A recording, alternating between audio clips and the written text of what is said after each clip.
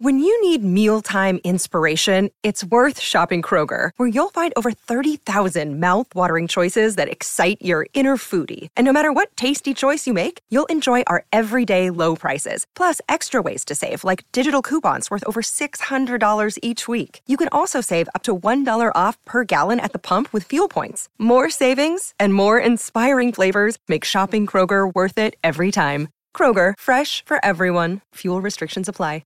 Another day is here, and you're ready for it. What to wear? Check. Breakfast, lunch, and dinner? Check. Planning for what's next and how to save for it? That's where Bank of America can help.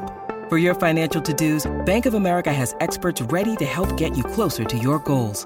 Get started at one of our local financial centers or 24/7 in our mobile banking app. Find a location near you at bankofamerica.com/talktous. What would you like the power to do? Mobile banking requires downloading the app and is only available for select devices. Message and data rates may apply. Bank of America N.A., member FDIC. Hey, Bobby Manning here. Welcome to the Garden Report, Celtics post-game show. It's Sherrod Blakely joining us live from, what do they call it, the Spectrum Center? Is that what it is down there? It's Spectrum Center. Yeah, that's their home, the Beehive. Yeah. So game one of this mini-series. These are normally intriguing. Mm-hmm. Not as much when you're versing one of the worst teams in the league. And the Hornets had enough guys on their roster available tonight to make things interesting in the first half, make things frustrating for the Celtics, frankly, the way they played coming out of the gates. And I saw shades. I saw Gary tweeting this, Sherrod, and I agreed. Midway through the second quarter, I got worried. Celtics were keeping it close, but the way they were playing energy-wise out of the gates in the first quarter and then into that second one, I said, is this going to be part two of the Oklahoma City game? And that's what I was worried about going into halftime. But they come out of halftime after a strong close into the second and pretty much just blow the doors off the Hornets in the second half. I completely shut them down in the third, score offense out of their defensive stops. And the rest is history there in the game. They win this one going away. What was your biggest impression of this one, Sherrod? Well, it's such a cliche because you hear coaches and players talk about it all the time, but this really was one of those next man up type games.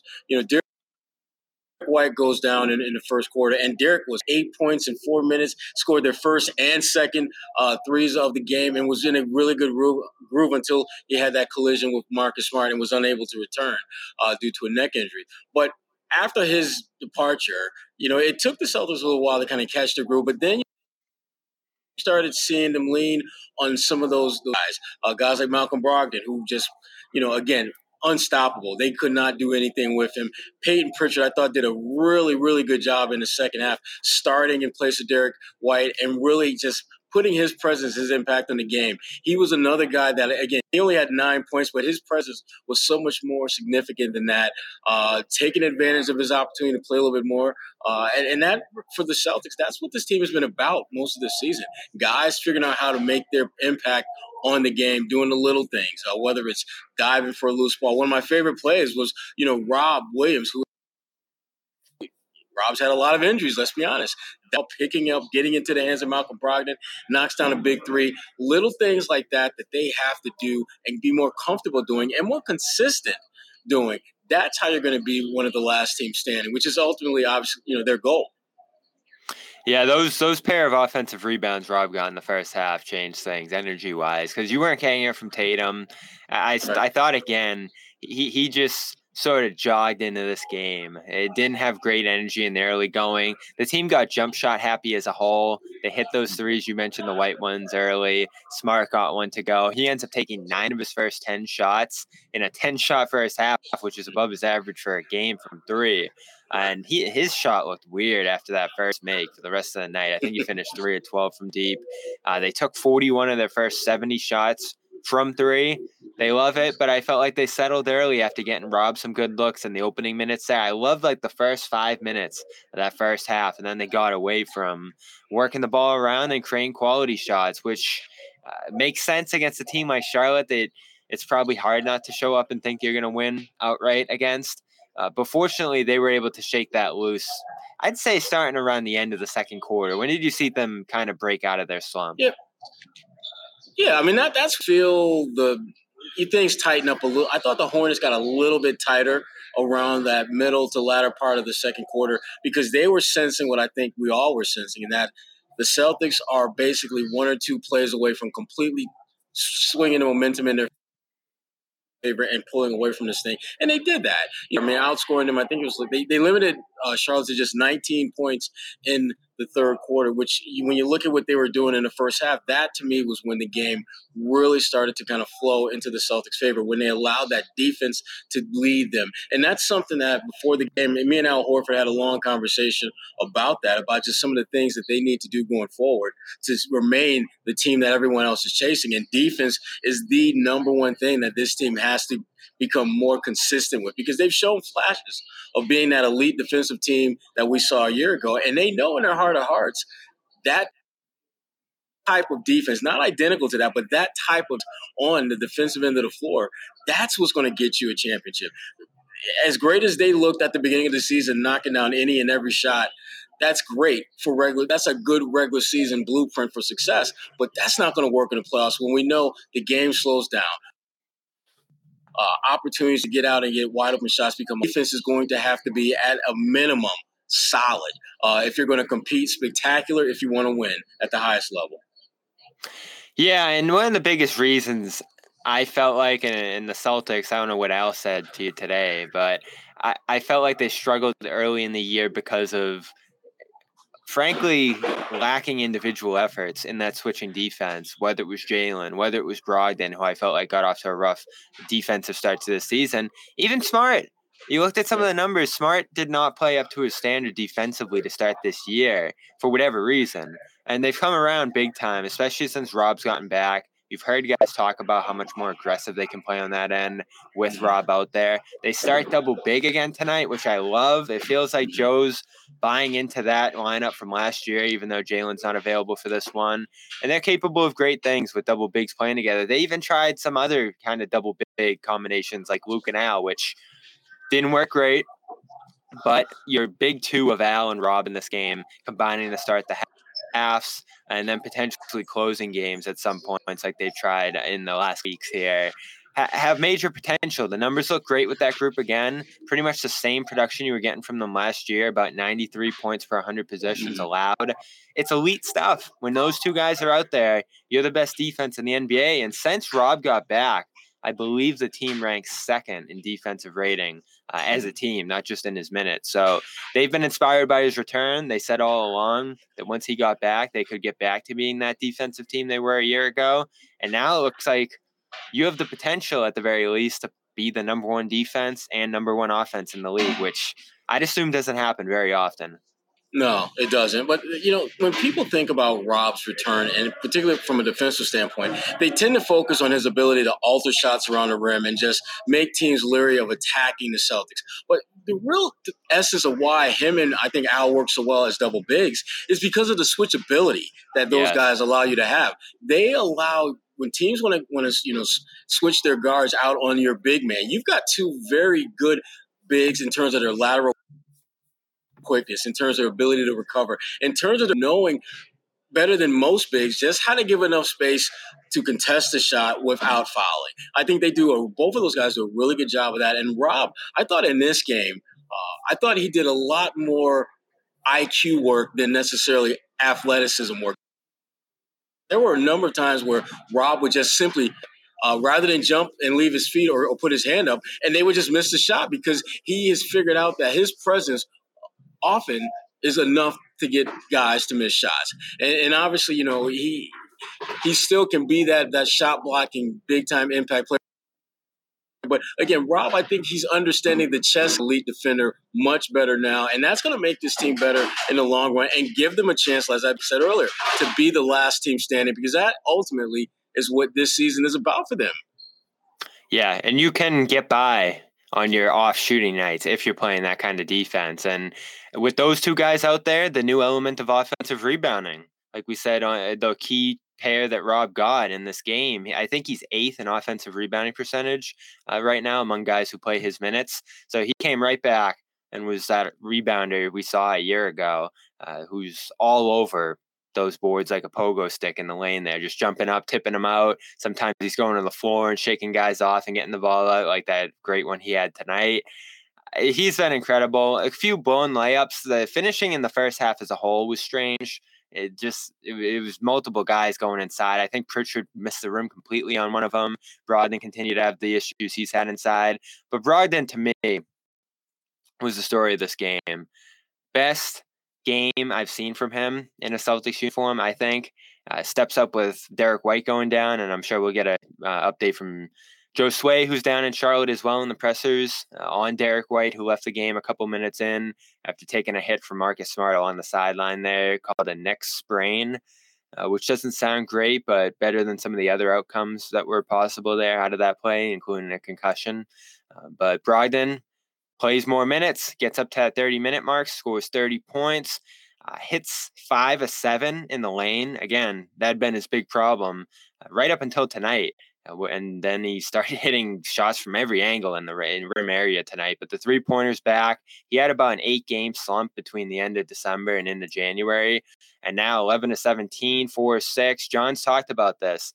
This guy's sort of morphing between a second-unit facilitator and this high-volume shooter scorer that we've seen him be in the past as well. And on this team that wants to shoot a ton of threes, that wants to have all this movement and versatility offensively, he does need to be aggressive. And I feel like the first month or two he's in Boston, he's kind of trying to get his feet wet, get used to playing on the second unit again, get other guys like Hauser and his second unit teammates going.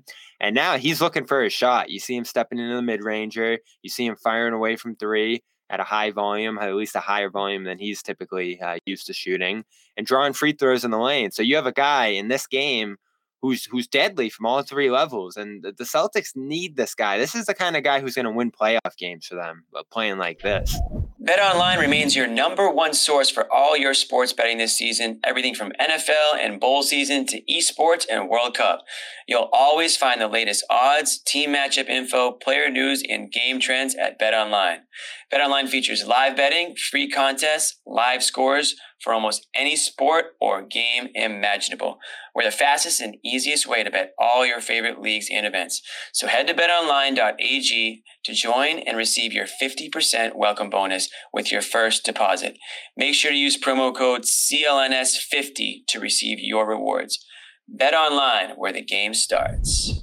Well, the thing that jumps out to me about his play was that I don't think it's a coincidence that the most aggressive we've seen Malcolm Brogdon be this year just so happens to be the game that we don't have Jalen, Tatum is struggling, and the energy overall is relatively low. Charlotte did exactly what a team in their position should do. If you're playing a quality team that's not playing with great effort, you can outwork them and position yourself to be successful and have a lot of good runs on the court. And I thought in the first half, that's for the most part, that's what we saw from Charlotte. But Malcolm was able to, I think, game-changing, galvanizing force that the Celtics are going to need from time to time once they get into the postseason and are looking to just, at that point, once you get to the playoffs, it's really not about style points. It's about finding a way to win games. And Malcolm, I think the challenge for him is to bring that same aggressiveness that we saw tonight playing with Jason and Jalen. I don't know if he is comfortable being that guy just yet, but it's not for him. It's not even about ability. It's about just wanting to do it. It's just about having the comfort level to do that. And again, we talk about his score. Again, Tatum, his final numbers look great, but he did not have a great game by any stretch of the imagination. He had one good half, maybe one good quarter. I would say one good quarter because a lot of the success that they had that put them in position to be successful was guys like Malcolm, guys like Peyton Williams making hustle plays. You start going down the line of other guys who did little things that helped position him, and then you come to the realization that Tatum did what great players do, and that is even on bad nights, their numbers are going to look good. And this was one of those games for him. They found good combinations, too, lineup-wise. I like Brogdon and Smart sharing the floor together. That's the duo they imagine closing many games together because of blowouts and injuries and Derek White ascending as a starter. You've seen them go in other directions on some nights, but White going down tonight, no Jaylen Brown. They got to play together quite a bit. And Smart, to his credit, stepped aside after all those first half misses for the most part in the second half, sort of let Brogdon rock, which is important. Because as we've said, Brogdon steps into the situation amicable, not wanting to ruffle too many feathers. He takes the bench role. He's taken less minutes, which I'm still puzzled about to some degree. I don't.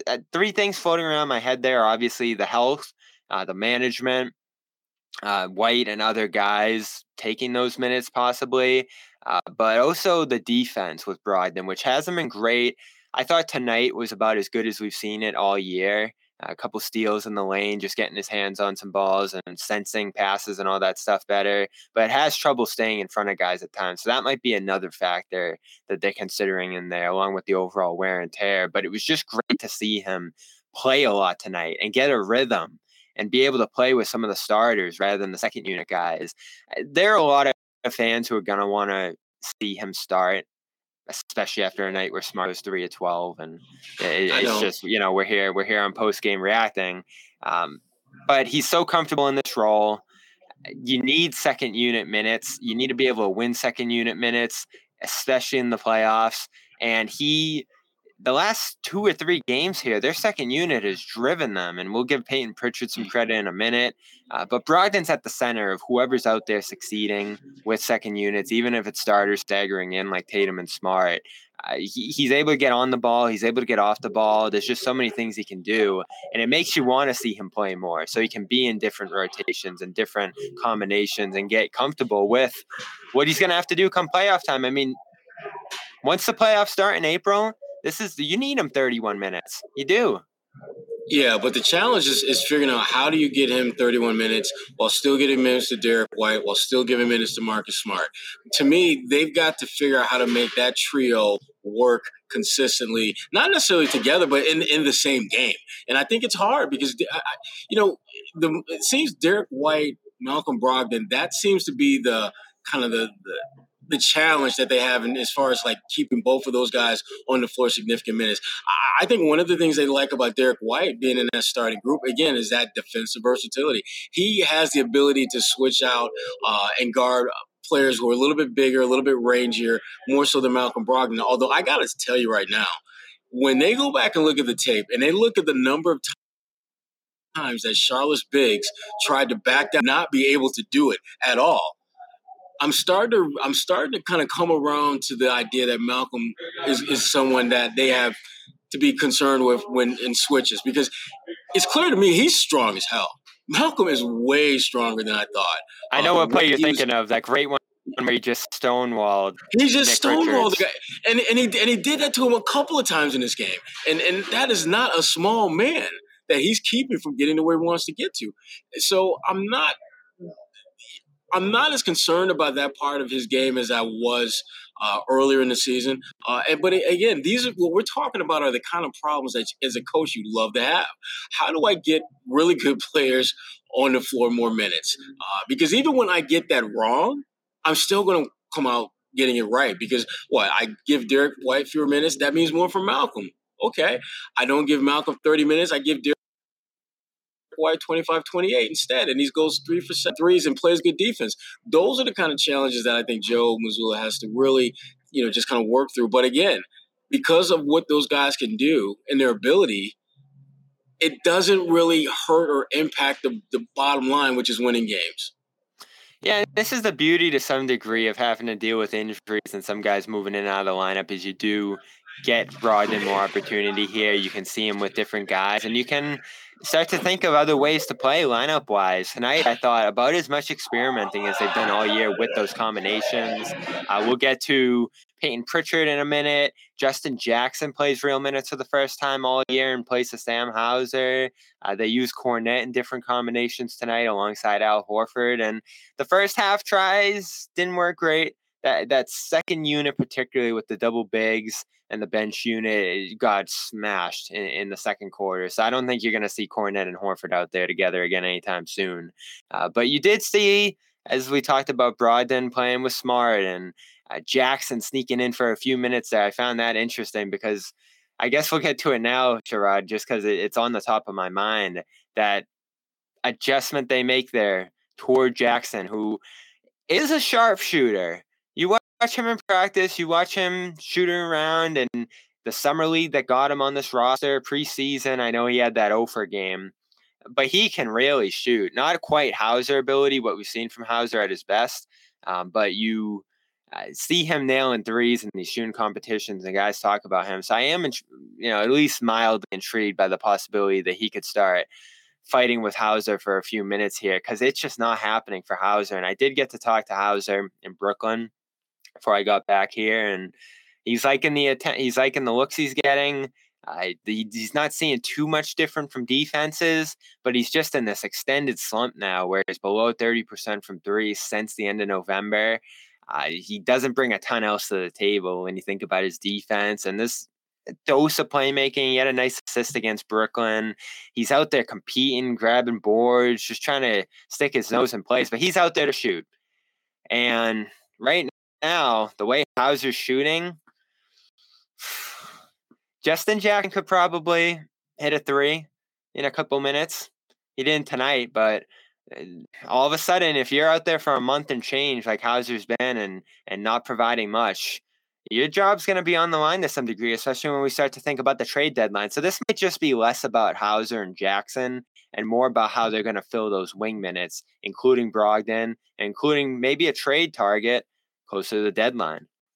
Yeah, I mean, when you think about this particular game, it really has been, unfortunately, just kind of a synopsis of what it's been like for Sam the last few weeks. Just nothing is going down to the point where even when he's getting great looks that are lightly contested or uncontested, he's still not knocking those shots down. And it's stunning because he's so good. He's such a good shooter.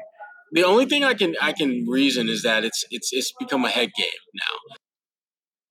That it's in his head that he's not making shots a little bit. And I noticed in a couple of his shots, it was almost as if he was just, when he released it, he didn't just release it like we're accustomed to seeing where it goes up and you expect it to go in. It feels like he's putting a little too much pressure on himself to knock down shots. And to your point, Bobby, there isn't anything necessarily he does outside of knocking down shots that stands out that you can see he can lean on that can keep him on the floor. Whereas, Justin Jackson, I think, is a little bit better defender, not quite as good a shooter. But for this team, you don't have to be a great shooter in that role. You just have to be a guy that can knock down open shots. And that's really, to me, where Sam is really falling off. It isn't the fact that he's missing shots. He's missing the open ones, the shots that great shooters are going to find a way to make, even when they're in a slump. And we're just not seeing enough of that from him. Yeah, I want to sneak that in there. We won't spend too much time on those guys, but I am interested to hear why Jackson got into this game, because I think this is only the second time we've seen Jackson in real minutes this year that I can remember. Maybe at a third game where he snuck in for a few minutes, but that shows you where they're starting to look in terms of Hauser, and they love Hauser. They do. The front office, they were raved all summer about this guy and what he accomplished in Maine, and then you saw it shooting 45%, maybe even better than that out of the gate this year, and he's just come crashing down to earth right now. And that is a slightly important rotation spot. Maybe it's not one that they use in the playoffs, but at least for the regular season, if you're trying to take some pressure off Tatum and now Brown's out for a week or so here, you need a wing who can play, and tonight it's Brogdon. They don't want to overextend Brogdon. So all of a sudden, I think Jackson comes into play on Monday afternoon if they're going to continue to try to look in that direction for some minutes there. Chat's going crazy about Smart. It's been a tradition here on the Celtics postgame show going back a decade. It's bad Smart night. Even with the season he's had, is going to send this chat into a frenzy right now. So let's dive in to the choppy water here with the chat, the way they're going at it right now, and discuss his night. But first, got to show some love to HelloFresh. Arguably my favorite sponsor we've had here on the Garden Report. I love it so much. I love food, and I love fresh, healthy food. And that's what I'm getting with my fish box that I get pretty much every week right now, Sherrod. I got another one on the way. Got some bass, some salmon, even a kale salad, which is controversial with John. Luckily, he's not here to get into it. But a nice hummus came on the side, and You're going to get 21 of these meals for free when you go to HelloFresh.com/Garden21. I only got 3 with my first delivery, 3 more coming on the way. You can customize them. I went with that fixed box. You can go with meat. I know Sherrod loves the meatloaf. You can go with your vegetarian option if you don't eat meat. Keep the veggies. All veggies, all you. I'll go with the meatloaf. They're available. They're available. Sherrod did not get all of those. Many options. Whatever your dietary needs are, they have them. And again, comes in a box with ice, insulated, fresh, ready to go. You could throw it on the grill instantly. You can freeze it, whatever you need to do. HelloFresh.com/Garden21. Go look at what's available over there to you. Again, I've loved this product. They've been a sponsor here before, so we've gotten all kinds of different boxes and different meal options from them. You can try out different ones, see what you like, see what you don't, see what's available. All the spices are prepackaged. The instructions are laid out for you. So even if you're not someone who cooks a ton, they're going to tell you step by step what you need to do to get it done, and it's fun when you have those in front of you. So HelloFresh.com/Garden21. Go give it a try. I love it. 21 free meals and free shipping. That's important as well. HelloFresh.com/Garden21. Let's talk Marcus. I didn't love his game, so I'll hand it to the chat. We know the numbers, Sherrod. When he shoots this much, they don't tend to win. When he limits his shooting, they win a ton statistically. They counteracted that trend in this game. He did a bunch of other things, including steals, assists, as you can see, passing. I think he focused more on playmaking in the second half, but they gave him threes early, and this is a mild concern of mine when it comes to the offense when he's out there, is that teams can fill the lane with multiple bodies and kind of funnel the ball to him, and he's going to be willing to take those shots. He'll sometimes go downhill for those secondary dribble drives, but he's another guy, doesn't get talked about as much because we're more focused on his playmaking, who's seen his shooting slip. He went on a hot stretch there, cold start for the first couple weeks of the year, heats up a little bit, and now tonight, I thought his shot, he's not the best shooter ever, but I thought even tonight his shot wasn't even what it was when he was shooting average. One of them, he just kind of heaved up there. I know he had an injury lately, some lower body stuff going on with him. Who knows how that's impacting his shot? Just came back from that knee contusion. But he shot a ton tonight, didn't look great.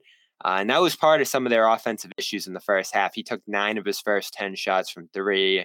I think he figured it out in the second half along with everybody there. But bit of a divisive game on the smart front in the chat. Brogdon has a big night. People are going to turn toward Brogdon because he scores the points. But I like some of the other stuff he's able to bring to the table, even on a bad shooting night. Well, the biggest issue I had with Marcus was I just didn't think that he attacked that Charlotte defense, and that bothered me because I thought a lot of those early threes, really, if he would have just taken a dribble and then 2 and then 3 dribbles next, that forced that defense to react to him, and I thought he bailed the defense out in the first half. He made them look much better than they are because he's taken what I thought were good shots. But the reason this team has been so great is because they have this understanding that I take good shots if it's there. I need to work towards great ones. Again, part of the conversation I mentioned earlier I had with Al Horford, he said that for him is one of the things that he and the rest of the guys have to get more consistent with, understanding the need to pass up good shots at times for great ones. Done a good job overall this season doing that, but they'll have those stretches, and I thought in the first half was one of those stretches where that particular part of who they are was nowhere to be found. And Marcus had a lot to do with that. But here's the thing. As much as I think people are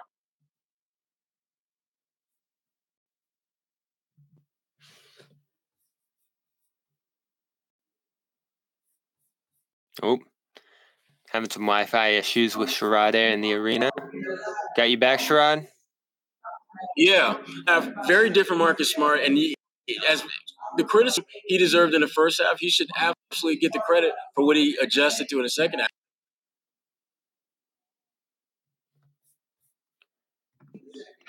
There you go. Looking good now. All right. Bottom line, criticize him for the first half, but give him credit for making the adjustments in the second to help the team win. Agreed. I don't know why there needs to be a big referendum on him after a bad night. He hasn't had many of these this year. Looking at the game log right now, you have to struggle to find games where he launches like this, which I think made it a little shocking for people watching and probably brought back some nightmares of a younger Smart who would do this more often. But this year, contained only 9 shots per game, 5 threes per game. Came into tonight hitting 33%, which is about in line with what he's done for 3-4 years now. And think you have to be happy with the year he had last year, and he's pretty much taken the same approach this year. If anything, he's taking even less shots than he did a year ago. 10.1 a game, down from 11 in 2020. So Smart hasn't taken this few shots since he was coming off the bench in that last Kyrie year, where he was as far down the rotation as we've seen him that year with Terry Rozier and Kyrie and all those other guys, Jalen, all competing for minutes and shots there. He's been constrained, and I think you do want to see him finish around the rim and take more shots around the rim in terms of the shot selection, which varies on some nights. He needs to be around the rim to play make at the ability that he wants to. But in this game, they sort of did some different things offensively. I saw them going through the bigs for passing at times. They obviously were trying to get Jason going as well. I don't think Jason should get a free pass for that first half either. So you end up with Smart off. So you end up with Smart off the ball, catching and wide open. And we've talked about this. If you're wide open from 3, you're gonna shoot it. And Marcus Smart's in that camp. You want to see some varied approach. Maybe you feel you don't have it and you got to get downhill again. And as you talked about, Sherrod, they talk about passing up good shots for great shots, which I love to hear, because other coaches would be like, oh, you open, you got to shoot it. They talk about finding a better shot, which Horford does a good job with, which Smart does a good job with most nights. But tonight he ended up with the ball wide open a lot on that perimeter. And that is something you could picture happening against a really good defense in the playoffs. Tonight, though, you weren't facing a good defense. So this was settling. This was, I think, just sort of passiveness from him and Tatum in the first half. And they dug themselves a hole that fortunately they got out of. But I did get worried with the approach early that this was going to end up being an Oklahoma City style game. And because of the second half that Smart had, because of the second half that Tatum had, and especially Brogdon and Rob waking them up with their play in those second units, you were able to escape a horrid quarter and a half. I mean, Sherrod, 14 minutes into this game, you know how many points in the paint they had? 6. The Celtics? Yeah. It was. I know it was single digit. I didn't know how bad it was. Yeah. They were passive. Yeah. Yeah, and the opportunities to attack and finish at the rim, I thought were there, but they just didn't do that. They settled. I mean, they played a lot of hero ball in this game in the first half, and it began with Tatum. I mean, Tatum looked really, really bad in the first half. Did not look aggressive. Didn't look energetic, and again, I don't care as much about the body language. It's just the results. I mean, if you're not going to look engaged, at least knock down some damn shots so that I can focus on that part of the game. But when you're not knocking down shots and you don't seem all that engaged and you're not being aggressive, on a night when, again, your partner in crime, Jaylen Brown is not out there. So you need to be even more impactful or use your teammates and get them going. And I thought Tatum came in here looking to score early on, and it didn't work. And fortunately, his teammate figured out, well, we'll do some things, and then Jason can kind of get into his rhythm through the course of the game. And that's exactly what happened. I don't think Charlotte's defense all of a sudden disappeared. I just think that Tatum became more aggressive, became more assertive, and, Malcolm, Pritchard, Rob Williams, Al Horford made a bunch of big plays. The group lifted Tatum up, which is very different than what we've seen most of the season. Usually it's the other way around. If I'm going to go after Smart for anything this year, and I know it's a post-game show, we're talking about what happened tonight, and for some reason the chat, I guess they want us to say bench him, trade him, let Brogdon take all his man. I don't know what they want. I don't know what's going to make them happy. Bad first half, as you said. Good second half. Good season.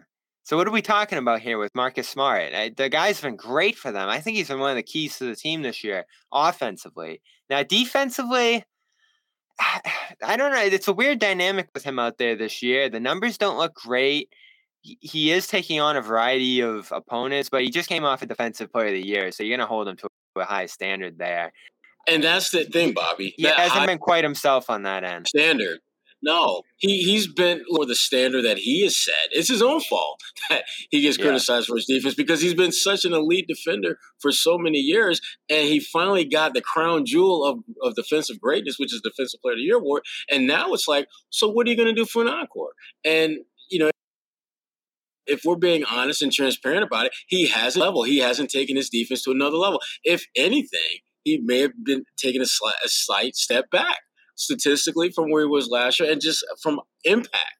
I don't think he's had that same impact defensively this year that we saw last year. That doesn't make him a bad defender because, again, the standard that he has set is so ridiculously high. Marcus Smart at 75, 80% of it at his best is better than most perimeter defenders in the league. And that's just the reality of it. And when he's not playing at the level that he has set as a standard for himself, people are going to question what's going on with him. And understandably mistake about it, people. Marcus Smart is still an elite defender. When you look at what he's capable of doing relative to other wings in this league, he's still among the best of the best. Has he been the best version of himself this year? I don't think so. But that doesn't mean he's not very good. Yeah, and he came into this year hurt, Sherrod. We knew the ankle injury never fully healed from the playoffs. You know the quad thing that's been lingering for years, and then you add a knee contusion to the list. You're going to expect them to not quite look like himself. But you know what? This first couple games back. Yeah, but that's what happens when you play defense the way he does. There's a toll that you're all out the way he does, and eventually you're going to have to pay that toll if you're a player. And I think we're seeing the last couple of years, Smart has had to make some down payments on that toll that his body's taking, whether it's missing a few games here, whether it's a hand injury, hamstring injury, knee injury, bone bruise. He's had little nips, kind of nicks and bruises that have kept him either limited or kept him on the sideline for short periods of time. That's what happens when you play defense the way he has for the bulk of his career. At some point, the injury bug is going to be a factor. It may not be a long-term, you're missing X number of weeks and months. It's going to be enough to where you are not going to be available every single night. So it's not that shocking. But the good news for Marcus Smart is he's missed some games, and they've got about half the season left to play. And so there's plenty of time for him to ratchet his defensive level intensity up because that's what this team is going to need when they get to the playoffs. They have to be better defensively. They have to. Yeah, I'm not saying, and it's only a couple people in the chat here, I think, who are grilling him. I don't see it. He pushes the pace. He's shooting shots in the lane. He's posting up this year. It's just a three. Shoot a lot of threes, Sherrod. He got caught in that tonight, missed a ton. And I think people are just a little pissed off about it, even after a win. And look, plus 24 while missing 9 threes. He had to be doing something else right. And not like plus minus is the end all be all, but plus 24 is pretty significant in a game you were fighting and trailing for most of it in. Yeah. Yeah. So let's move on to Peyton Pritchard, who Sherrod grabbed a video of. You can check it out on his Twitter. The bounce is real. Looking like he's getting Peyton into Pritchard form. Bounce is real. Nice to see him playing, getting extended minutes now. When he first started playing after the second bout of injuries here, Sherrod, didn't look like he was in phenomenal shape to me. You're not playing. You're not playing. You're not practicing a ton. I think it's tough to be in game shape in the position he's in. But now that you're seeing him get a few games under him, dunking like that, free game, not something I've seen from him, and continuing to look active, aggressive, engaged, and a little more bouncy and fluid in his movements out there. The Brooklyn game was great. I thought he was fine tonight, stepping into some extra minutes, goes 4 for 11, 1 of 6, scored 9 points. Offensive rebounding becoming a niche for him. It's almost like a Neesmith. He's added that to his game, and he's just rolling with it as part of his repertoire. sneaking under the rim. I like what he said actually in Brooklyn after the game of learning to play below the rim, because that's where a lot of the rebounds are going to end up. So he gets to these spots that he thinks guys aren't looking at, that the ball can just drop underneath to. And you do see it just falls into his hands a lot of the time. He's able to get putbacks and the rest down there. This is a tough one. I settled about a week or two ago on the fact that they should probably look into trading him, just because on an average night. Really? Yeah. On an average night, I don't think he plays. And you're walking this fine line right now of, are Brogdon and Smart going to get hurt, and will you need him in the playoffs if that happens? And the tough part for me, we talked earlier about the wings. You do have two wings who are going to play pretty much entire games in the playoffs, so you don't necessarily need a backup wing. But if Brogdon's not going to be able to play upwards of 40 minutes, and he's that backup wing, and he's already taking minutes from Pritchard if this team's fully healthy, I don't know what Pritchard gets you. John has said he has zero value. I don't agree with that. I think he has some value in a trade on a rookie contract, one more year in front of him. He has value. Decent salary. You're not going to get a ton for him, but I think he can be part of a deal that brings a guy back. Well, see, that's the problem. If you're not going to get anything of value in return, what are you doing? No, I'm not just dumping him. For sure. He's not a guy that's a problem in your locker room. He's not a guy that lacks the ability to do things out there. It's just that it's a numbers game. I mean, you look at the guys ahead of him; those guys are better than him. Yeah. That doesn't mean you get rid of him. That doesn't mean aside. He tonight did exactly what guys in his position are supposed to do. You get an opportunity that you didn't bank on, that you didn't count on, that gives you more minutes to play. So what do? You make an impact. You go out there and you play well enough to where the coach understands that when your number is called, you're going to be ready. This was a professional, I'm ready to go whenever you call my number, coach, kind of game for Pritchard. Because there's no way, the way Derek White started this game, there's no way Pritchard would could believe that he was going to play 25 or so minutes. But when Derek goes down, Malcolm plays a little bit more, Pritchard plays a little bit more. You start the second half, you go with Pritchard so that you keep Malcolm in that impact guy off the bench role. And he did what he did exactly what they needed him to do. He made his presence felt. And I understand why some people are, wanting to see him move. But the thing that I keep coming back to is this. When you look at that Golden State team that beat the Celtics, they had a number of guys like Andre Iguodala and some other guys on the bench who didn't play significant roles every single night. Some nights, some of those guys didn't even play, but they were ready to play, and Golden State had them available and ready to play. They didn't just try to package, some of those guys up and get another, big name or big time prospect. They utilize the guys that they had to work with. And I think Pritchard, again, he's not going to play a ton of minutes, but I'm confident that in the right situation, he can play well enough to win you a playoff game. I agree. And he was part of your playoff rotation last year. I think both these arguments are right, Sherrod, and the results going to dictate it, right? If they keep him and everybody's healthy and he doesn't play a minute and their wing depth's lacking, you're going to say, oh, Gallinari and Pritchard are just sitting on the bench, and Blake and Cornette, all these guys just aren't playing. You couldn't have packaged them with a pick or something and gotten yourself a wing. If that's what kills them in the end, you'll say, all right, why didn't you do this? But if Brogdon goes down in the second round and Pritchard steps in and does a great job and becomes a big part of your rotation again, you'll be like, wow, thank God they didn't trade Pritchard at the deadline. So it's such a tough call. You almost have to look into the future, but you also have to assess how good can Pritchard be in the playoffs? Because he wasn't great last year. That's a big reason you went out and got Brogdon. Can Cornette play in the playoffs if you're looking to have him in a deal possibly? Justin Jackson, Sam Hauser, of course, I think you're going to question if those guys can play in the playoffs, particularly with how they're playing in the regular season right now.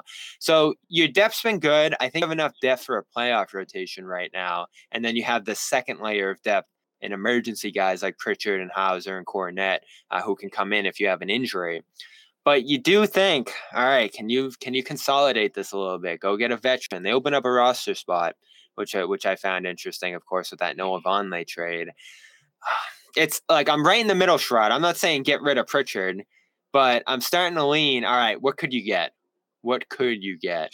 Well, what intrigues me would be like a veteran shooter a guy with a real ability to knock down shots off your bench and a reliability there that maybe Pritchard, Hauser, and some other guys don't have. And I'm just throwing some names out there like Malik Beasley or who they've liked in the past, by the way. Yeah, and they've had conversations about Malik Beasley, coming to Boston for a while. So that's a very common, absolutely. Alec Burks is another guy I think of from Detroit, a team that's probably going to be selling. Their sell is emerging, and you can stack up.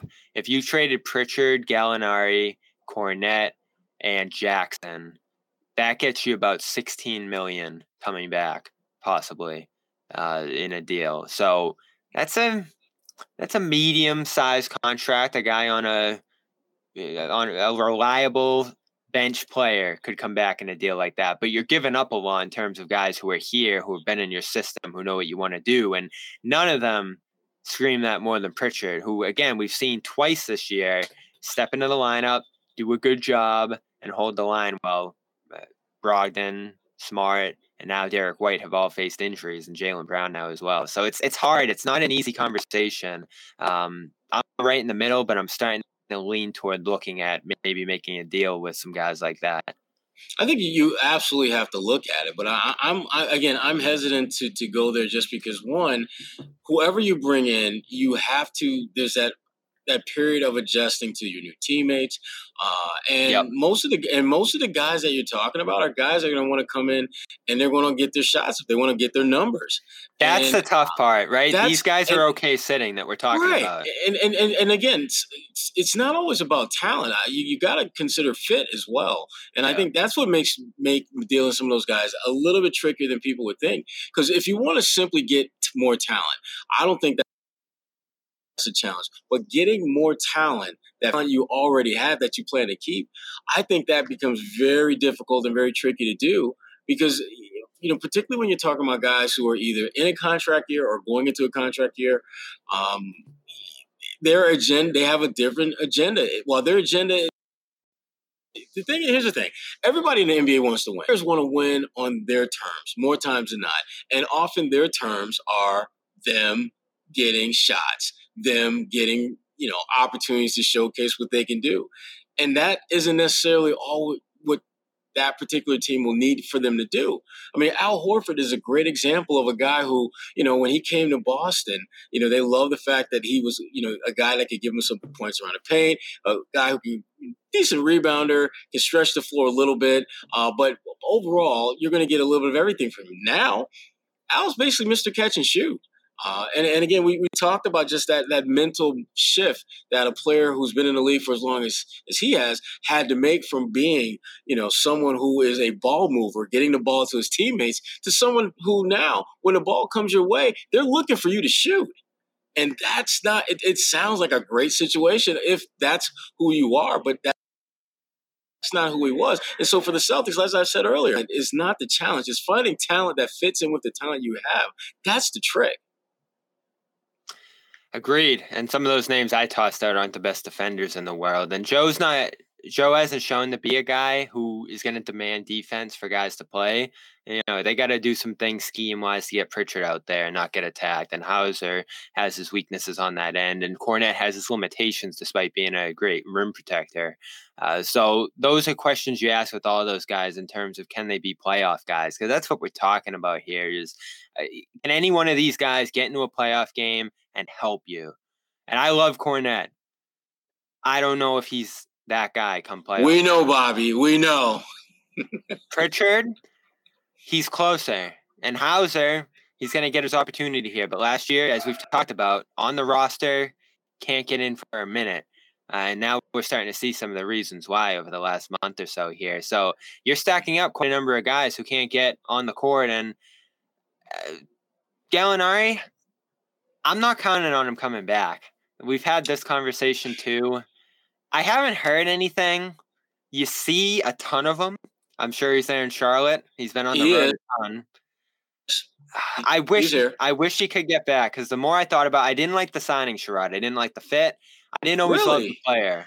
But once I saw his his shooting numbers over the years and the consistency as a shooter. Exactly. That's what we're talking about. Yeah. And he could have been great in a number of roles for them. You just wonder, multiple injuries on this knee, his age, the ramp up time it would take for him to get on the floor, and then jumping into a playoff game, playing for this team for the first time. It'd take a lot to be able to help this team this postseason. But and you know what? For a veteran player who's never won a championship, who came here specifically with that goal, I think that his learning curve would be quicker than most. Because I think they would put him in positions to where there's very little that he will be expected to do.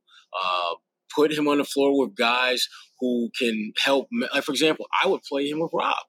I would make that an absolute priority because Rob is going to give you that rim protection defensively. Rob is going to give you someone who is a good offensive rebounder. And Gallinari is a space creator.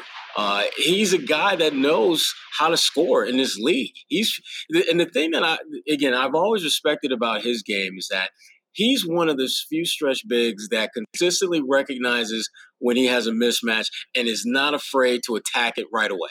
Like if he's out there on the floor and he's being guarded by like Al Horford and they get a switch and then he finds himself being guarded by Peyton Pritchard, he's not going to dance around with the ball. He's going to put his back to him and try to back him down and force defense to react. And if they don't react quick, and shoot right over the top of him. That's what really good offensive-minded players are capable of doing. But again, like you, Bobby, I'm not banking on him being back, but I would not be the least bit shocked if we get to the second round of the playoffs and you're in games 3 or 4. He's good to go. Would not shock me at all. I'd be shocked. I would be. Just because of the timing. And everything you say is true. He's late in his career. He's trying to come back for a championship. And he could help you by hitting shots, not necessarily moving. But it is the playoffs. Matchups, mismatches, those sort of things come into play there. And I've seen him out on the floor. He hits everything. He's still got that touch, even without the lower body right now. He's still just starting to run for the first time. So there's quite a bit of work to go before he can get out and do any amount of live action. But he does have time. It's just mid-January now. He's on his feet. He's working every day. He's around the team quite a bit. So he's intent on coming back. He hasn't said as such. He's not sure if he's actually going to come back this year or has that ability, but he's putting everything he has into it. I haven't seen a guy who suffers this kind of injury. Right. Hayward was putting in that effort. I shouldn't say that, but it was a much bigger injury than the one Gallinari sustained. Yeah, Hayward's was much worse. But the thing about Gallo that, again, I can't underestimate or just not give enough credit to desire to play. Yeah. When you get to this point in your career and the clock is winding down, Father Time is just tapping you on the shoulder saying, you ready to go? You ready to go? Your motivation to get back on the floor, I think, is amplified significantly. And let's be real, you're not looking for him to play 20, 25 minutes. If you can get 10 minutes out of him, that could be the difference between winning game 3 and going up 2-1 in a series versus being down 2-1 and having to win, on the road to not put yourself in a major hole. Would anyone be shocked if he plays like 10 minutes and gets you like 5 points in 10 minutes, couple rebounds, and is done for the day? No. That may very well be all you need off that bench from that particular position. So like I said, I'm not banking on him coming back in time to play at any portion of the playoffs, but I just think that if he's going to come pretty damn close to being able to come back and play if he doesn't come back to play. And again, chance. That's all you're looking for is a shot. And I think he has a shot of coming back and potentially helping them in the playoffs. He has a shot. This year is so important to me, though.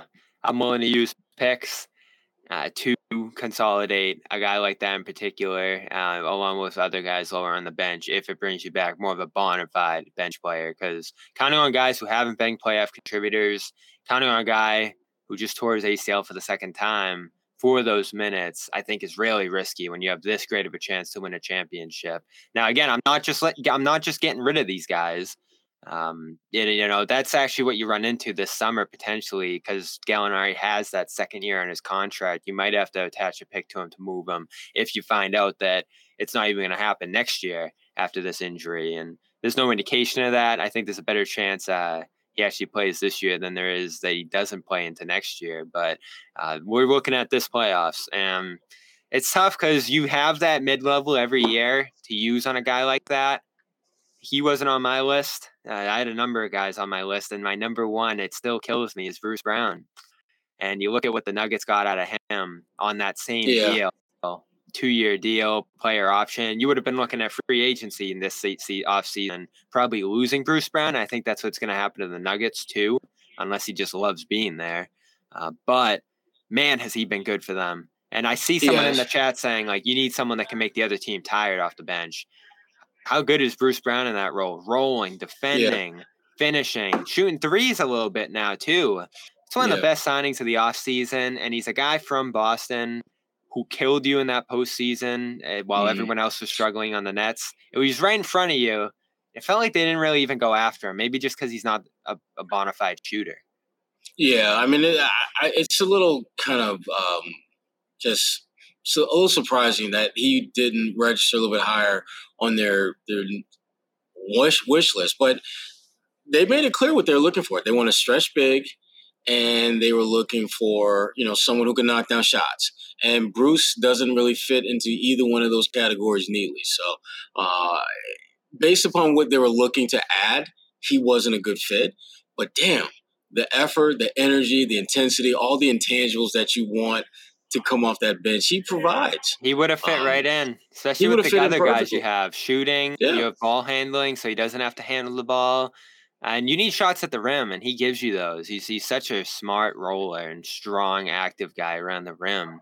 It's a bummer. And now look at the Nuggets right now. You start to think about finals opponents. They're the number one offense. They passed the Celtics going into this game in the league. They're top 10 in defense since the new year.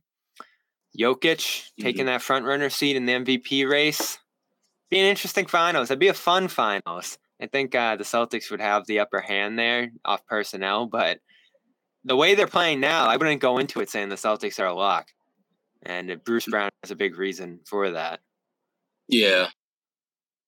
Yeah, but I mean, that ship has sailed and never anytime soon, which is disappointing. But what we're talking about for the most part, Bobby, these are problems that I'd say 24, 25 other teams would love to have.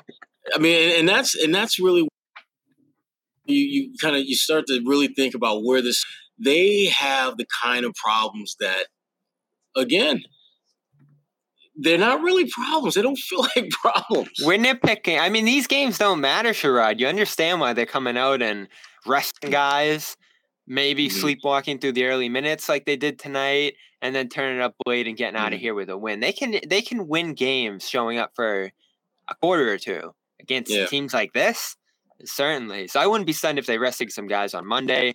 I'm not stunned that they're taking their time with Jaylen Brown. And we're nitpicking around the edges of the roster right now because 1 through 7, 1 through 8, if you're healthy, this team has what it needs to win it all. And having a Pritchard, having a Gallinari, flyer for the postseason, having a Hauser and a Cornet, those are just bonuses if you get something from those guys. The only worry you have is in case of injury. And this is one of those rosters when you think about Rob, when you think about Al's age, when you think about the bumps and bruises in the backcourt, there are red flags where you say, well, this guy might have some issues and this guy could miss a game or two potentially. But you do just kind of imagine your roster being healthy and hoping that that's how you end up competing in the postseason and you don't have any of those what ifs, which we know Celtics history, Sherrod. We just saw it last year. We're already saying, what if Rob was healthy for those finals? Things maybe go differently. And hopefully they're not saying that this year. We'll circle back to, speaking of injuries, Derek White in a second. Hopefully Joe Sway will be joining us in just a minute here. He's waiting to talk to Tatum. But in the meantime, we'll talk about another great sponsor. See the room's filling up. We'll see what you guys want to talk about as well in the meantime. But I do want to get to White. And before we do that, let's get to Athletic Greens. AG1. Love it. got the bottle downstairs. Shrod, still got any travel packs left? They're probably running low. I got my travel packs ready to roll. Perfect. You're only halfway through this trip. You got another game to go. So you need those travel packs. What's in them? 75 vitamins, minerals, adaptogens, probiotics, help your digestive system, help your immune system with vitamin D. They're going to give you a year's supply of that when you make a purchase here. And it tastes great. It really does. It's got this nice tropical flavor. You've probably tried other green juices that you don't love or maybe make you feel a little uneasy when you take those sips. These are tasty. They give you that nice boost of energy. I know a lot of you probably drink coffee. You get on this for a couple months, and we've been having it for 5-6 months now, maybe longer. At least, yeah. I can't even remember my time without Athletic Greens. You just pour it in your water each morning. Really easiest thing you can do. Not trying to make different meals, not trying to take different supplements. It's all here. 75 ingredients that you need for your health, and you're going to get that year supply of vitamin D. You're going to get 5 free travel packs. You're going to get great gear like the cup, like the container. I should have brought it up. The container you just scoop it out of, put it in your AG1 bottle, sip it on the go, and it's easy to take with you if you're running out for work. So go check out all that they have to offer. Love the brand, love the product, and you can get it by going to athleticgreens.com/garden. Let's welcome in Josue Pavone from Charlotte, out there on the floor. Arena staying put, no noise, no robots fighting in the background. We got another game coming up, Josue, on Monday. Yeah, it's low key out here. There isn't a whole lot of banging and clacking and all that like in Boston. How am I popping though? I'm good. You looking good? You sounding good, and I can't wait to hear. No popcorn today, Josue. No popcorn today. Good way to go, Josue. I'm out here. We were just about to get to Derek White. Perfect timing, Josue. What do you think? Derek White goes down.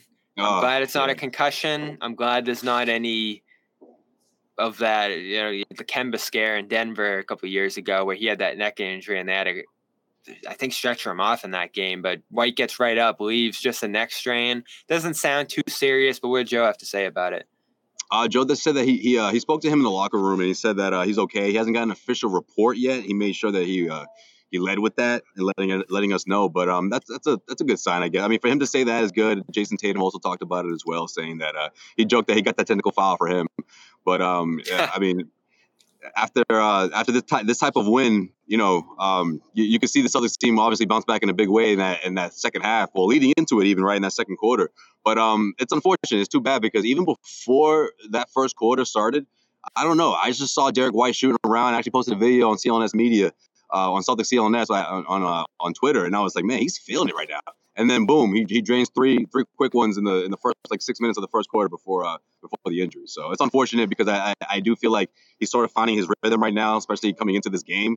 And I thought that he was gonna go off a bit, at least in this one. But unfortunately, that wasn't the case. But the Celtics did it for him, so that's good. That's good, man. I think this is a big win, a sign of maturity for sure. As Joe Mazzulla said a month ago, they don't win this game. Jason Tatum didn't agree with that assessment, but I think what he's trying to say is, I'm quoting Tatum, is we've matured in the last month or so, right? We've come a long way in terms of getting rid of our that Thunder game, 60-point lead or 16-point deficit rather, and cutting it down to 4 before halftime. That was huge. Yeah, Joe Mazzulla was right though. They wouldn't have won this game a month ago. You think?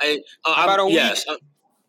You got that Thunder game a week ago. It felt just like the Thunder game for about a quarter and a half. No, the Thunder game, they got their ass kicked from beginning to end. There was at no point in the first half did you get any sense that they were going to climb back in it. No. So that game was a wrap. The starters didn't play the whole fourth quarter. What do you mean by that? Right. No, but I don't think they would have won this game a month. Mazzulla is spot on. He's so spot on with this one because when Tatum struggles, these guys – when Jaylen Brown isn't around, they still really have that. Who is going to dig us out of this hole if Jason doesn't dig us out of this hole? And I thought this was a game where we're so used to seeing Tatum put these guys on his back. It was the opposite today. Brogdon, Marcus Smart with his passing, Al Horford with his plays. Time Lord with his, multiple effort plays. You go down the line of everyone not named Jason Tatum seemed to do something to get these guys back into the game. And at that point, it was just like Tatum's like, well, shit. Let me just do what Jason Tatum's supposed to do. Let me knock down some shots. Let me be aggressive. Let me find ways to contribute to the cause because everyone else is doing it, so I might as well too. This was a great win for the team. Not for Tatum, not for Joe, but for the guys that don't really get credit for what they do and bring to the table. We always talk about that whole next man. I hate saying it, but it's true. This was a game where one of your guys was killing it, goes down, guys step in to get his minutes and play great. That's how it's supposed to be. Great. This is what great teams are supposed to do. They do a great job with that. They really do. And it makes you feel better about giving White the time he needs. If he needs a couple games off here, certainly Monday. If he needs it, Brogdon gets the uptick in minutes, shows sway. And what changed in his approach to you from before White got hurt, which was only a couple minutes, and then after, once he got those extra opportunities to play with starters and Smart and all the rest for 30 minutes? Not something we typically see from Brogdon. Oh, we lost Josue. We get no voice from you. Oh, sorry. I muted it because these guys were talking behind me. Sorry, I muted. To me, it was seeing the defense. I think Malcolm Brogdon was picking his spots. I mean, he was being aggressive. After the game, he said that he wasn't trying to go off of 30, but it sort of just happened. But I feel like he was being more aggressive, and he was he got the mid-range shot going before halftime, and he was just so efficient. That's just. It's such an advantage for the Celtics to have someone like that. Obviously, leading your bench, being that sixth man, but someone who's capable of going for 30. I mean, that's why they brought him here. As Jason Tatum said, that's the kind of production that he's capable of on any given night. Really, if he really wants to, he can flirt with 30 or go for over 20. But he does his best to lead that second unit. But he took the charge offensively in this one for sure. I think part of what made him more aggressive was the fact that LaMelo Ball was aggressive, and LaMelo was giving them the business. Yeah. I mean, he was getting layouts. Yeah, I gotta do something. Yeah, exactly. I mean, at some point, you got to look at and just say, you know what, man? Get this. I could score at this dude. I'll tell you, Sherrod. That's a scary. Yeah. That's a scary team. They're gonna be in that Victor Wembanyama range. If you pair Victor with LaMelo and Hayward can get healthy next year and Terry Rozier is still there, you have a team here that was already floating around the playoff line when they were right last Bobby, year. That's a lot of ifs. That's a lot of ifs. A lot of ifs. But again, compare that to the Spurs or the Rockets or some of these other teams that could get Victor. The Hornets are actually a team he could get on right away and make some noise in the East. Yeah, but that's a lot of ifs, Bobby. It is. I'm not saying they're a threat to you next year, but it's they're in your backyard looking in. Yeah, I would agree. But again, so many things have to break right for them. Getting the pick, guys staying healthy, and guys developing chemistry. Chemistry is one of the most underrated aspects of really good teams. Because to me, the Celtics are a great example. This is what happens when your chemistry is slightly tweaked. It may be tweaked in certain areas for the better, but you're probably going to lose a little something in the transition. And we saw that with their defense. This defense for the early stages of the season wasn't nearly as good as it was a year ago. Yet their offense was just significantly better. Figuring out how to balance those two worlds is part of that transition when you're trying to make your team better. And the Celtics, what I love about this win was that it really was their defense that kind of got them back into it and that they had to lean on to make plays and get things done and force Charlotte to become uncomfortable.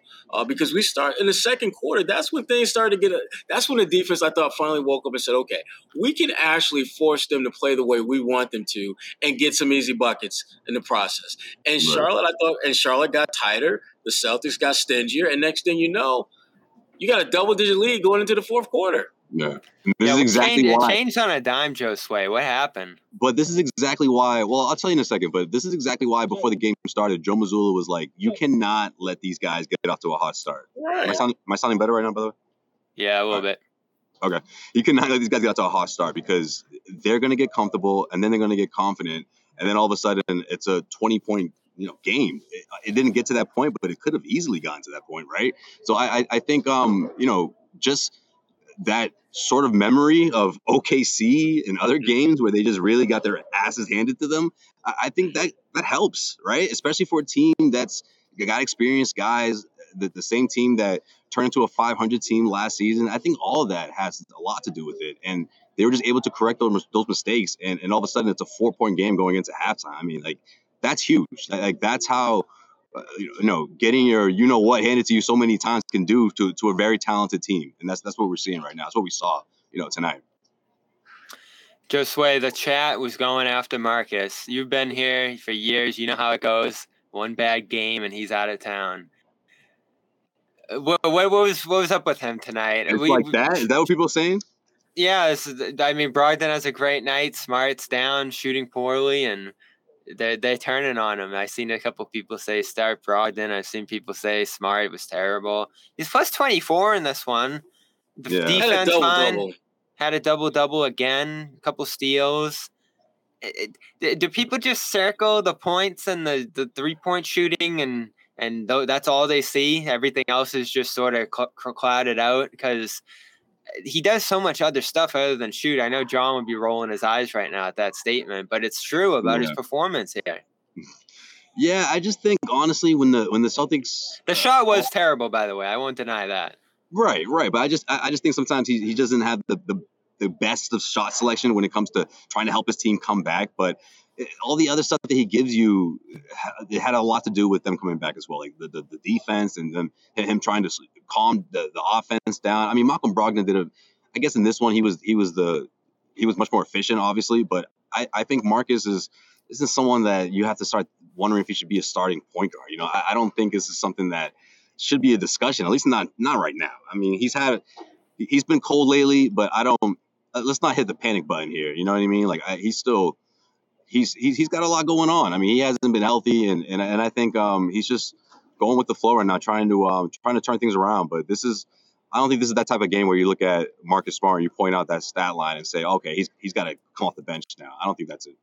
Yeah, and he and Brogdon can coexist. This is what we've talked about from the start. Derek White makes it complicated because you're trying to mix him in there minutes-wise too, and Brogdon has taken the sacrifice in that sense. But Smart, in turn, I thought sacrificed in the second half and worked to get the ball to Brogdon, let Brogdon do the shooting, focused on facilitating while Tatum and others got down low and caught his passes and finished. And you had a pretty healthy offensive dynamic in that second half. Even the opening minutes of the game, I'll agree with you, Sherrod, in terms of the differences from the Thunder game. They got off to a good start the first couple of minutes there. And Smart was part of that. He hits a three. He's getting rob looks. I love that they're getting rob looks. We should talk about him for a minute. Yeah, Rob was big in this one. But sure, getting involved finally. Looking for the ball, pointing guys in different directions, able to make some passes out of the post. There are a few looks where I wish he would put it up. And in this game, like when he's under the damn rim, Yes, so missed layups. We talk about scoring missed threes. Rob's touch was not good in this one, but everything else was super impactful for him. And he had another 28-minute performance, so he's pointing in the right direction. He's feeling good. I don't know if he talked after this one, Josue. You always got to ask how you feeling after this one. I'm sure he says good, but every night, I feel like every night he just looks better. The springiness in this one too, catching those early alley-oops way above the rim. He's starting to look like himself more and more each night, and they're involving him, which I love. And the guy that is, I think, the trigger man to involving him is Smart. Yeah, Smart. He looks for him. I think he looks for him more. And that was when I was saying earlier how I wish Marcus just worked more, getting downhill, dribble, drive, penetration. The reason I want him to do that more is because as he sucks the defense in, he's got the biggest high flyer in the game, just waiting for him to throw that lob. And if teams start backing off of Marcus and trying to prevent the lob, then Marcus has a layup. So you either get an assist or a bucket when you dribble, drive, penetrate. And that's, I like to see him do more of that. Because I think Marcus, he's really good at that when he puts his mind to attacking teams with Rob on the floor. Now, if Rob is sitting on a bench and Marcus is still out there, keep the ball moving. Keep the ball moving because you don't have a lob threat. And he's had we're nitpicking about a dude who had a double-double and was plus 24. I mean, For real. that's where we're at right now. He didn't, and again, as I said earlier before you came on, Josue, criticize the hell out of him for how he shot the ball in the first half because he deserved it. But give that man credit for the adjustments he made in the second half to not only make an impact for himself statistically, but also for the guys around him. Yeah. I mean, Marcus. This was the best and worst of Marcus that we saw. But if I'm a Celtics fan, I'm glad that the best of him was in the second half because that means you probably had a chance to win. And they did. Josue, I want to get some thoughts out of the locker room from the press conferences, see what the highlights were there. But we do got to tell the people about our other sponsor. We're just overrun with sponsors. Love them. Rocket Money. This one's great. Again, another good problem to have, Bobby. Another good problem to have. Good problem to have. We don't need to trade any of them. RocketMoney.com fits right in with the other sponsors here on your phone. All you got to do is type in this URL and it'll take you right to the link to download the app and check it out. See if it can help you. I think people don't realize what they sign up for. It's true. You either go for a free trial or you sign up at one price or it increases. It's not just that you forget about having the app. That doesn't always happen. It's about the price you're paying, what's coming out of your account every month in general, which this helps with as well, and how it all fits together, what you can get rid of, what you don't use, what you do use. It's just great management tools to keep an eye on your finances month to month. And sometimes if you had a subscription for a long time, you don't realize that you could save hundreds by canceling unnecessary ones. So it's a useful tool. Go check it out. RocketMoney.com/garden. That's RocketMoney.com/garden. I've always loved that app, even before they were a sponsor here. Yeah. Anything interesting out of post game? There's another one of those games where you kind of just try to show up and win, and they did a good job with that tonight after a sluggish quarter and a half there. I was super pleasantly surprised by the way they put it together. What was the key to them? Just finishing out the quarter strong, the way they did in that second quarter. I think that was big. Malcolm Brogdon talked about that.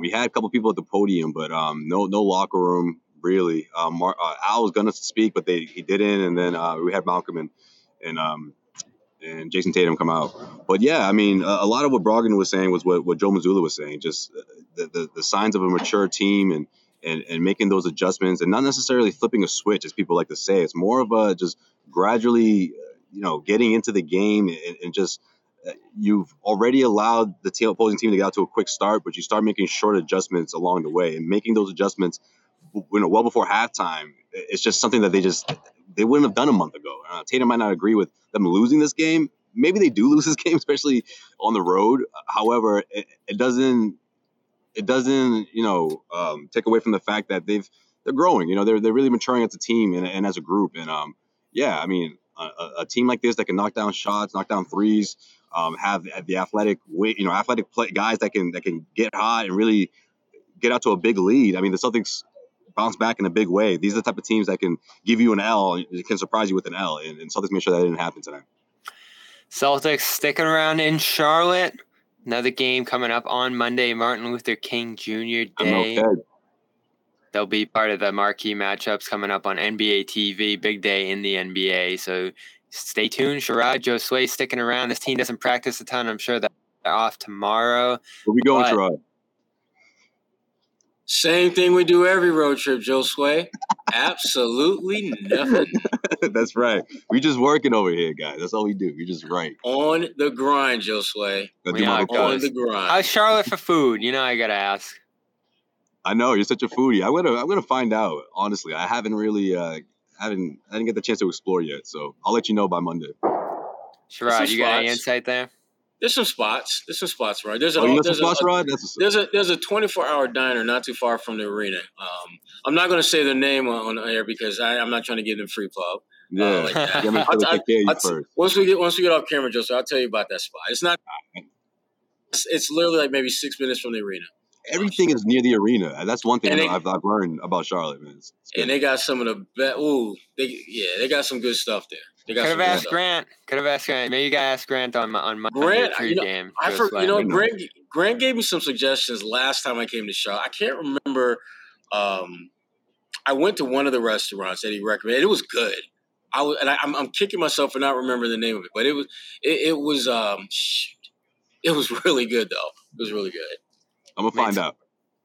Made some lamb tonight here. Good to be back home cooking. Oh, damn, Bobby. That's fancy. All right, guys. Final thoughts. Game Back 1 o'clock tomorrow. What do you got, Sherrod? This was, again, good win, good team win. Lots of guys stepped up.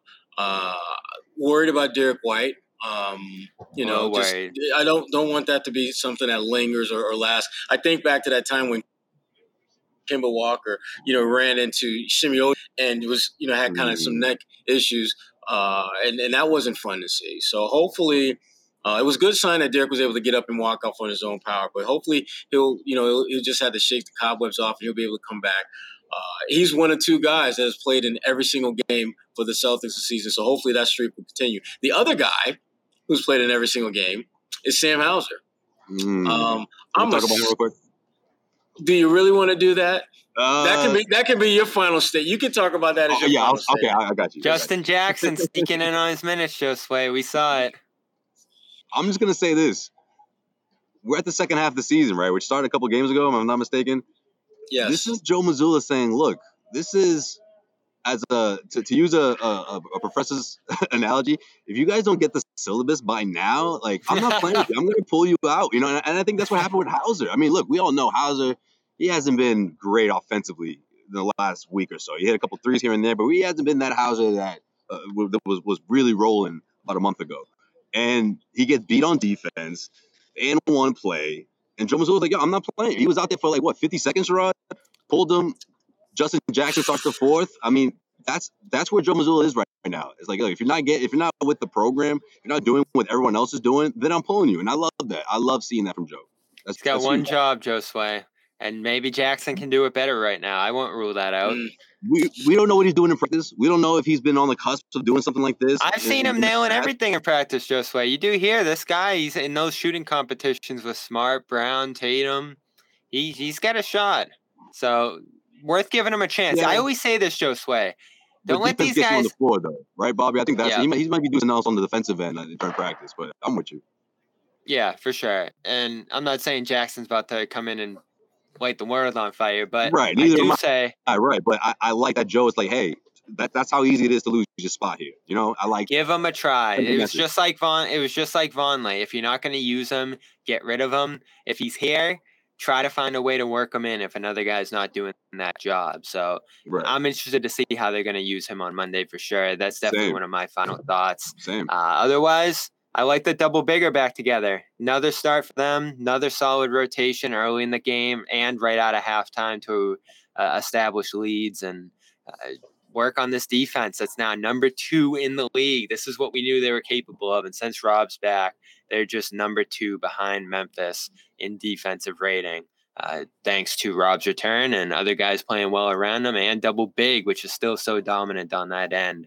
Working through some good things offensively with that unit as well. I think Joe shouted out there 1.3 expected points per possession when they shoot with that lineup out there. So he's liking the spacing. He likes everything they provide, which I was worried about Josue.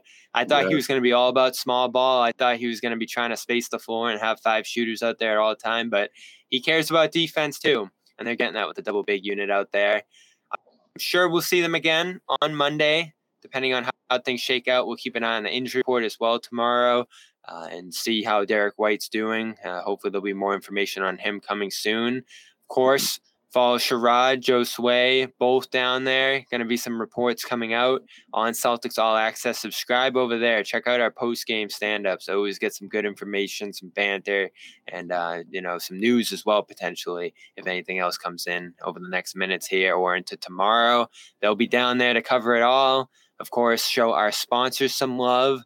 HelloFresh.com/Garden21 is going to get you 21 free meals and free shipping when you head over there. Love those meals. AG1, athleticgreens.com. Luckily, there's ice Josue, and it's cold outside. I'll stay fresh. athleticgreens.com/garden. Your supply of vitamin D. Get you through next winter. Immune boosting vitamin free travel packs with your first purchase over there, your nutritional insurance daily, and rocketmoney.com/garden. Save hundreds on unused, unnecessary subscriptions. Great app for you to use. Final score tonight is Celtics 122, Hornets 106. Game 2 coming up on Monday between these two in the mini series, 1 o'clock Eastern afternoon game. We'll be back for post game. Hopefully Jimmy, John on the holiday joining us as well that afternoon. I'll be here. I'm here pretty much every night. And Joe Sway and Sherrod, appreciate you guys coming to us down in Charlotte. Good night, everybody. Absolutely.